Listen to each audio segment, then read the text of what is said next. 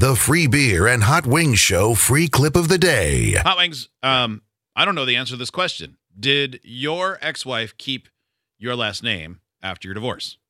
Yes, she still has Did you have any feeling about that at all? No, I'm fine with that. Yeah. I mean, it's the same as my kid's last name, so I think it's easier for them.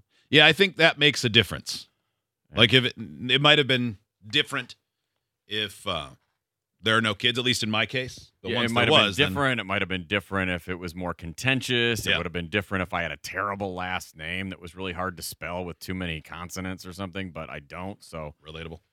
Yeah. I think she even asked, and I said, yeah, no, I mean, I'm like fine with whatever you want to do, you know. This one, it's the Am I the Butthole? My ex-husband, whom I will call by a fake name, Tony. We broke up 2 years ago after 26 years of marriage. We have 4 children. Due to the stupidity of the time and social pressure, I added my husband's last name to my name, so they were hyphenated. Okay. So all my documents, like identification, driver's license, passport, all credit cards, voter registration card, have his last name at the end. We ended amicably due to the circumstances. Turns out he was gay, and we divorced. Honestly, it would suck to go to the government agencies, pay for everything new, and then go to the bank to change everything. So It's I a don't huge hassle. want to take his last name. I don't want to take out his last name. Yeah, it's a big hassle for It is. sure. But I introduced myself with my maiden name. Only in the documents is it his name. Tony is currently engaged to a man he's going to marry. They're going to get married in the next year. Our son and his family decided to travel, and they invited me, and he asked for my ID so they could make reservations. Mm-hmm.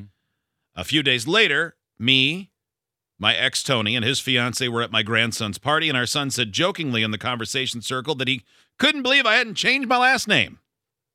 I laughed, saying, well, I was too lazy to rush to change everything that has his name on it.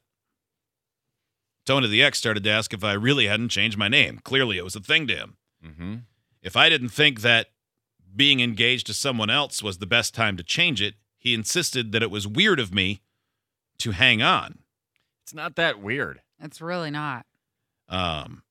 She added, and she said, I just replied and said, if you can go in my place, spend hours in lines, and pay hundreds of dollars for it, then you're welcome to do it, but I'm not doing it in the near future.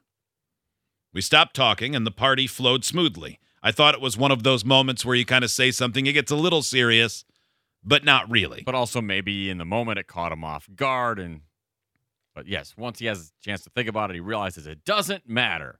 Later, he called me and was acting weird. Said I was acting weird and that I was a lot of swear words for refusing to change the name, which he said was uncomfortable for him and that wasn't mine to keep. I asked our son, and he said he understands my side of not wanting to do this, but he also understands his dad's side for being uncomfortable with his ex using a name that's not hers. I would say this in response. Yeah, that's uncomfortable. You know what was uncomfortable for me? Finding out my husband is gay. Yeah. So get over it. Right. Because honestly, like anybody can have any name they want. If somebody wants to go down to the courthouse and change their last name to the same last name I have, they can do that. Like, you know what I mean? Like that. Very true. You can pick any name you want. It's not up to him anymore. And why would he? Yeah, I don't know why you would care.